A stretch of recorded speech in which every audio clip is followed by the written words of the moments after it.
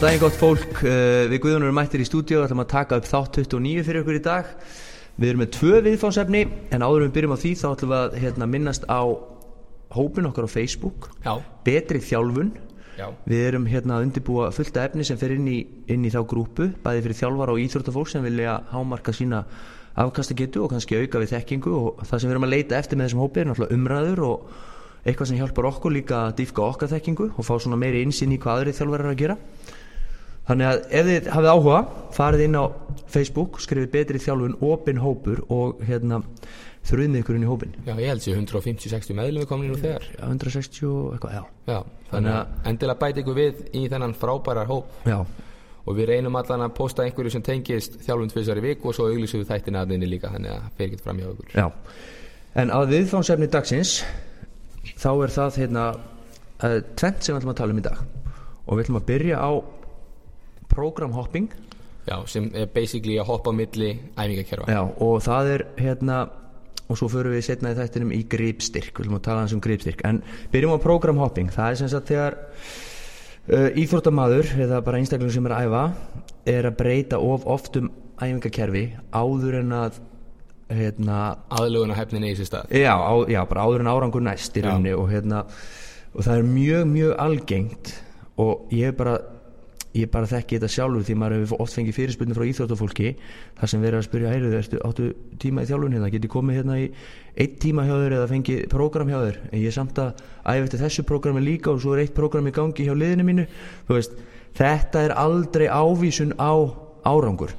Nei. Þegar þú ert að vinna með æfingakerfi þá þarftu að vera í einu æfingakerfi, þú ert að fylgja þeim æfingabreytum og þeir eru hugmyndafræði sem er þar í gangi, og þú ert að fylgja þeim langan tíma til þess að sýna fram á langarhægt árangur.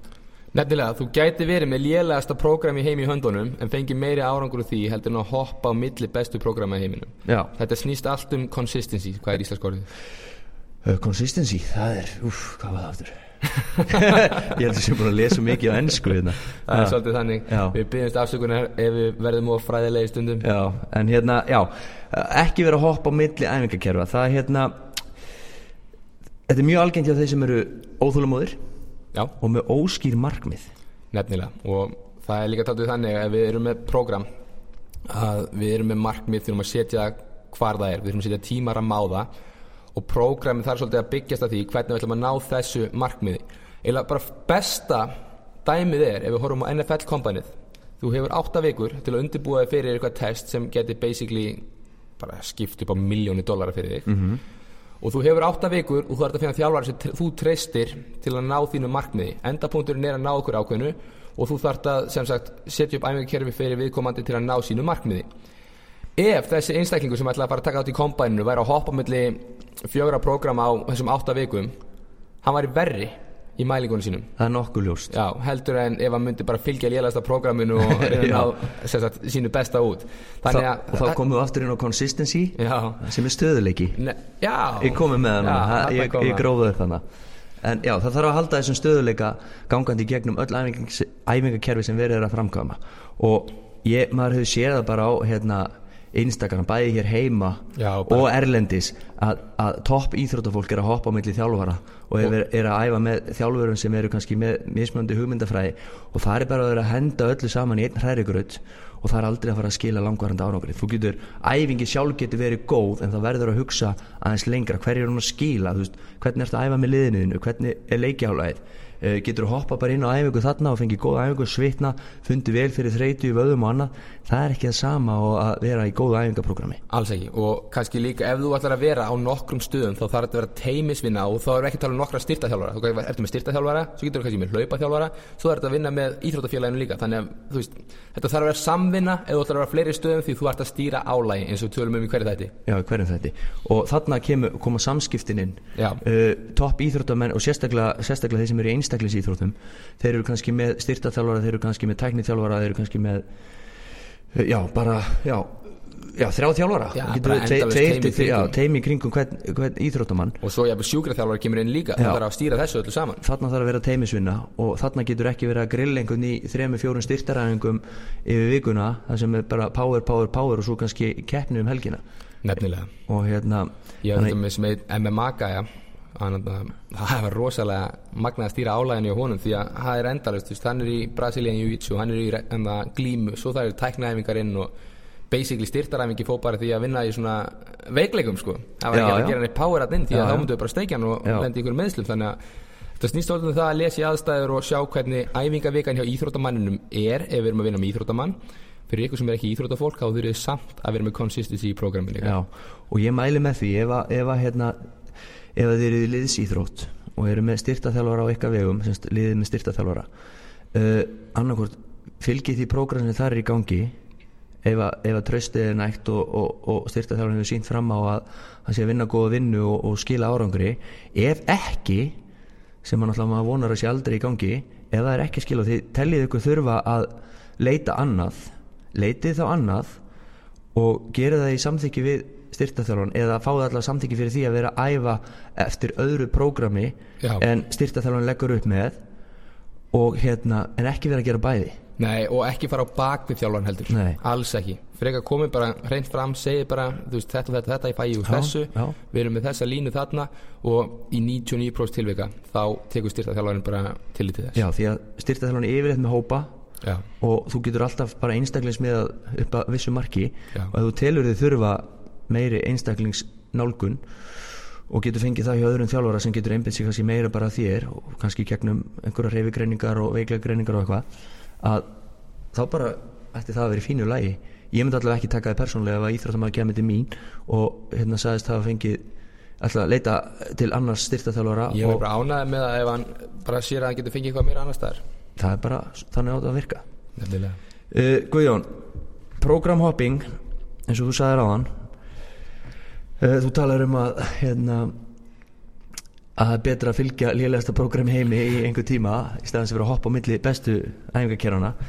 Ég segi oft að hið fullkomna prógram ekki til, sem unni beinu framhald sem þú segir, en vinnan sem þú leggur í hvert prógram það sem ákvarðar hvort að æfingakerfi sé að skila því sem sóst eftir. Og þegar kemur á öllum prógramum þá þarf að gefa líkamann tíma til að aðlagast. Aðlögunarhæfnin hún mislöng, hún getur verið 2-4 vikur og það kannski eftir þann tíma sem að prógramið virkilega að fara að gefa. Og en hinn standardin of þannig að það verið að skipta 4 vikna fresti. Það þarf ekki að vera þannig og meiri svo upp á það, við þurfum alltaf að dílóta inn á mill og eitthvað svoleiðis og kannski breyti eitthvað æfingabreytum, en taugalega aðlögun misjöfn hjá fólki. Já, hún mjög misjöfn. En við skulum samt hafa hreinu líka að þið getið ekki æft sama 3 daga mesosækulin eða microsækulin eða hvað við köllum það alltaf. Þið þurfið að fá breytingar til að fá aðlögunarhæfni. En þið getið haldið aðlögunarhæfninni x lengi svo þið fari ekki að lenda inn í stöðunum. Og við tölum það í einhverjum þættinum. Það hægt að gera smávægilega breytingar innan æfingakerfisins áðins þó að vera að breyta út frá því sem verið að gera. Og það getur þá verið kannski core-vinnan eða mobility-vinnan og einhvers konar fillers inn á milli setta og annað til þess að hafa þetta náttúrulega skemmtilegt. Það þarf að vera skemmtilegt og þarf að vera fjölbreytt. En þú ert kannski að vinna með 2-4 aðalæfingar í æfingunni. Og þá kannski að vinna með æfingabreytnar, fjölga settum, fækka reppum eða öfugt. Gæti líka verið það bara overload, progressive loading á stöngina. Þannig að það alls konar breytur sem getur gert til að æfingakerfi mun ekki setja það í stöðrunarstatus. Og svo eins og við höfum talað um microdosing, það var nú eitt þátturinn hjá okkur, að prógramið þarf ekki að breytast endilega þó þú sért að microdosa, þú getur bara fækka settum og fækka repsum, haft high intensity og low volume og farið kannski úr 4 settum niður í 2 sett og 6 repsum niður í 3 eða 2 reps. Þannig að prógramið lítur ekki, þú vinn í sömu æfingum, prógram lítur ekki öðruvísi út nema þú bara taka æfingabreytunar og breyta þeim, bara stytta æfingakerfi. Og það bara svolítið lykilatriði líka upp á það eins og in-season að halda sig við.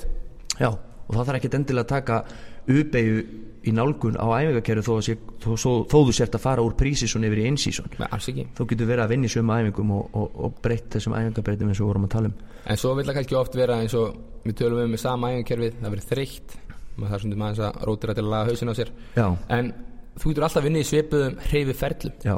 Það ekki sem bannað, þú getur búin að vera í venjulegri deadlift, getur farið yfir trappar, getur farið í sumostuð. Já.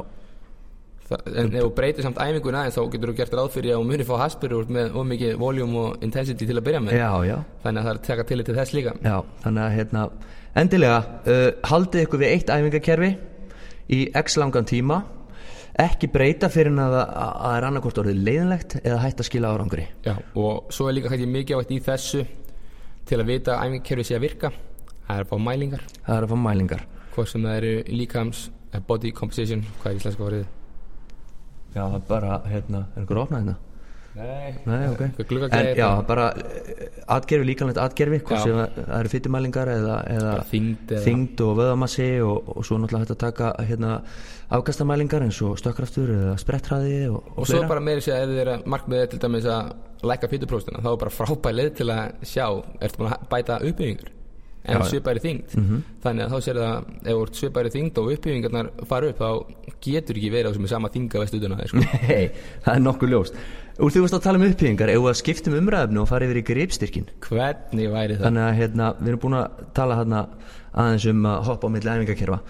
Gripstyrkur er eitthvað sem við Guðjón hefur rætt mikið upp á síðkastið og gripstyrkur er eitthvað það sem verður oft út undan í æfingakerfum, sem sagt bein nálgun á gripstyrk þó svo að við séum að sjálfsögða að þjálfa upp gripstyrk í mörgum stórum æfingum eins og réttstöðu, upphefingum, alls konar bóndagöngum og fleira en kannski ágætt að þú nefnir á réttstöðulyftina og það er alltaf talað um það að þú ert ekki sterkar heldur veikast til hlekkurinn býður upp á í lyftunni gömul góð klísja sem er alltaf bara sönn en hvað er að helsta sem fólk gerir þegar í réttstöðulyftu er búið að setja þessu beltið og ætlar að fara að maxa það þarf alltaf að líma sér fast af við stöngin með einhverju ströpum og þau gerir það, það hjálpa þér þú ert að fara í hámarkslyftunar en ertu tilbúin í það og getur ekki haldið í stöngina það er spurning nefnilega, þannig að þetta hjálpa þér klárlega en ef þú ætlar að æfa gripstyrkin þá viltu freka bara fara eins þungt og getur þess að þú ræður við á þess að binda þig við stöngina Nokkuð gott og flestar íþróttagreinar, út af við erum alltaf að tala út frá íþróttafólkinu að flestar íþróttagreinar njóta góðs og góðum gripstyrk ef það er ekki bein notkun fyrir gripstyrkin í íþróttagreinin sjálfri þá er það frábært fyrir undirbúningin sem þess að styrktaþjálfuna þú getur alltaf nýtt góðan gripstyrk og gripstyrkur í rauninni hjálpaði bara með overall styrkin svo getur við farið í eins og gripmælingar þá til dæmis nota maður það ég verið að mæla handboltamenn og það er mjög magna til dæmis þar að sjá við mun á hægri og vinstri ef þú ert skothönduðin er alltaf sterkari alltaf hinn höndin er venjulega alltaf bras ef þú berða saman og svo annað líka með gripstyrksmælingar er það að þetta er frábær leið til að mæla þreyt og sjá svona readiness og eins og þú talaði í nokkru þáttum þú oft fengið einhverja drauga inn alveg sér bara 2 tíma svefn og 2 æfingar í gær mælum gripstyrkin þú bara sestu bara niður á rúllun og leiðu þig þannig að góð leið til þess að mæla endurheimt og meta endurheimt taugakerfis í miklu æfingaálagi þannig að þetta er rosalega einföld mæling og ef þú setur upp segjum sem svo ert að fylgja íþróttamanni í 1 ár eða 2 ár eða sett kannski með lið og ert að meta svona hvernig styrktaræfingin á að vera þá er alltaf gott að eiga data, það er alltaf gott að eiga tölfræði yfir það hvernig gripstyrkurinn er hjá hverjum einstaklingi og ef við bara horfum á líka það ef við erum að fara við tókum réttstöðun aðan backpressu og bara hnébeygju því fastast þú grípur í stöngina og bara ímyndar sér frá beglana því meiri virkni færi í taugakerfið og það er að virkja fleiri motorunits og sama til dæmis þú færi þykkbar eða látum fettgripa og færi alltaf að nálguna taugakerfið og þá getur þú líka að fara að auka til dæmis vöðvamassa og styrk bara því að þú fann að vinna með þykkari stöng þykkari stöng, bara þykkara grip nefnilega en nú er ég náttúrulega mikið að vinna með körfubolta í körfubolta er náttúrulega boltinn töluvert stærri heldur en í handbolta og þeir sem eru með stærstu krumluna þeir ná að góma boltan vel en upp á til dæmis svona fíl eða svona tilfinninguna fyrir boltanum þá er rosalega gott að hafa sterka putta og sterkt grip og margir sem að hafa mjög sterkt grip ná að góma boltan þó svo að krumluna sé ekki stórar þannig að góðu gripstyrkur bara upp á heilsunni puttanum og meðsla fyrir byggjandi að þá er rosalega gott að hafa sterkt grip og fyrst að sem fer frá okkur þegar við eldumst það er jafnvægi og síðan gripstyrkur og því er mikilvægt að við eldum þessu gripstyrk og við tölum aðeins MMA áðan þá tók ég gripstyrksmælingar þar og við erum að tala íþróttamenn þeir eru með bilaðan gripstyrk sko, enda þurfa að læsa fólk bara niður í jörðinu og halda þeim og saman með skíðafólk ég gerði mikið grein fyrir hvað mikil gripstyrku það en þú ert auðvitað að halda bara í skíðastafinu full og þetta basically stýrið þitt Já, og þetta ánáttúrulega rosalega mikið við beinn gripstyrkur ánáttúrulega rosalega við íþróttu þess að halda náttúrulega á einhverjum kilvum eða golf það er alveg lúmst þar líka tennis og og það með sér til rannsóknir sem hafa sýnt sem sagt beinþykna á milli hægri og vinstri og vöðvastyrksins sko. Og svo kannski líka segjum að þessi meitt í hendinni segjum bara vinstri hendinni en getið haldið áfram að æfa gripstyrk þá sem sagt, og æft hægri hendina ef þið er meitt í vinstri þá 10% sem sagt virkni á hinni hendinni líka þannig að það alveg mjög mikilvægt þótt þú meiðist þú getur ekki gert einhverja bóndagöngur eitthvað þú getur tekið sútkeiskæri öðru megin eða tekið eitthvað róður eða eitthvað eða hangið getur ekki hangið á annar hendinni lengi en þannig að reynda einhvern veginn að fá gripstyrk hérna þá færðu líka og heldur meiri virkni hinum megin þannig að það líka eitthvað sem þarf að hafa í huga Já, og svo náttúrulega einn íþrótt sem bara sem nokkuð ljóst að þú verður ekki góður í á þess að vera með góðan gripstyrk og það klifur Já og ef gripið lélegt og að halda aftur af ykkur í bæði styrktarþjálfun og kannski íþróttinni sjálfri mæli alveg með því að skella sér í klifur einu sinni í viku finna fyrir góðum bruna í framhandleggnum og fingrunum og þetta hrikalega krefjandi þú veist maður verið að lifta og þjálfa gripið og svona ég myndi ekki segja að vera mjög sterkt grip en svona bara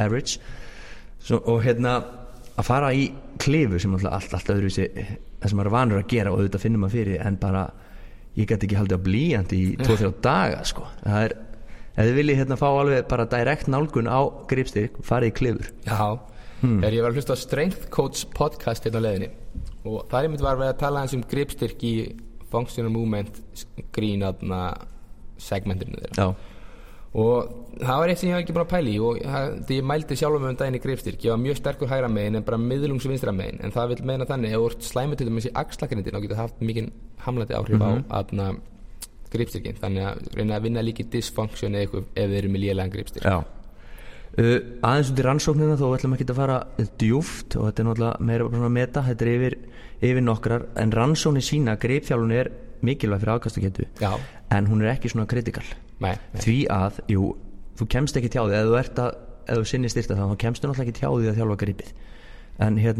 en svona direkt nálgun á gripþjálfun mikilvæg en ekki kritikal Nei, svo það líka svolítið funksjónal ef við förum út fyrir rannsóknunar ef við farum út í búð og þurfum að labba heim með pókana það eins hvort það með góða gripstyrk eða þurfum að halda á 2 pókum þannig að ferðartöskur reyndar að koma í hjóla allar ferðartöskur í dag það er búið að gera þetta auðmikið af aða töskutar heldur betur þannig að góðu gripstyrkur alltaf að fara að hjálpa ykkur hvort sem það íþróttagreininni sjálfri eða undirbúinu fyrir íþróttagreinina sem styrktarþjálfunin og ef þið eru með handboltafólk og allt það muniði að nota gripstyrksæfingar og bóndagöngur vinna undir time and attention alls konar svona því þetta ekki bara það sem bara gripstyrkur heldur þetta bara overall strength sem kemur með og overall styrkur hanga algjörlega, taka tíman af því, horfa á skólahristi það magnaði hvað geta haldið margt að læra því þannig að þetta þarf ekki að vera flókið þú þarft í rauninni ekki nema ketibjöllu eða handlóð til þess að þjálfa gripstyrk svo alltaf verið að reyna að gera þetta náttúrulega eitthvað fancy þú veist, með tunnu af hrísgrónum og fleira það sem þú kreista hrísgrón í tunnu og fleira þú getur líka gert bara pizzabakari eða bara bakari yfir höfuð en svo annað, smiðir þú hefur aldrei hitt smið sem er lélegt grip Nei.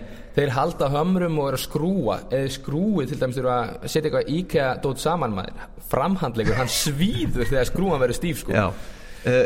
Eitt svona í lokin úr því að við erum búin að minnast tvisvarinn á framhandlegin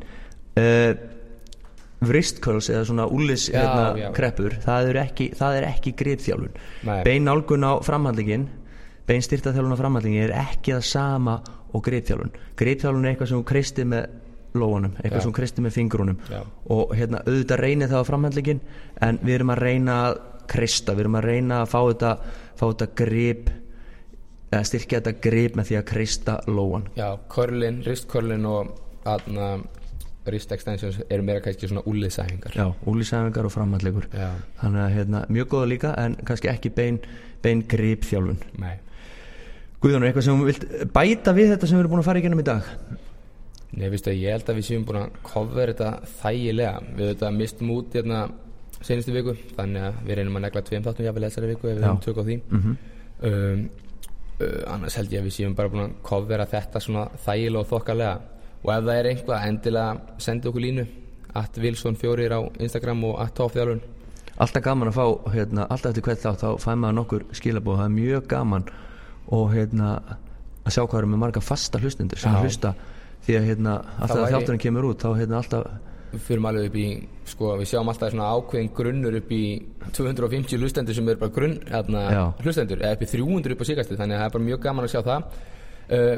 Ég væri reynda mjög þakklátur eða gæti gefið ykkur 10 sekúndur og gert iTunes review eða umsögn út af því að þá kannski komist við ofar á svona chartinu svo verður auðveldar fyrir fólk að sjá þetta eða hafa áhuga að hlusta á betri þjálfun. Því að það bara win-win fyrir okkur og ykkur og það því fleiri hlusta, því meira verður við mótiveraðir að gera betri þætti. Herðu, segjum þetta gott í dag, takk fyrir okkur og við heyrjumst aftur í næstu viku.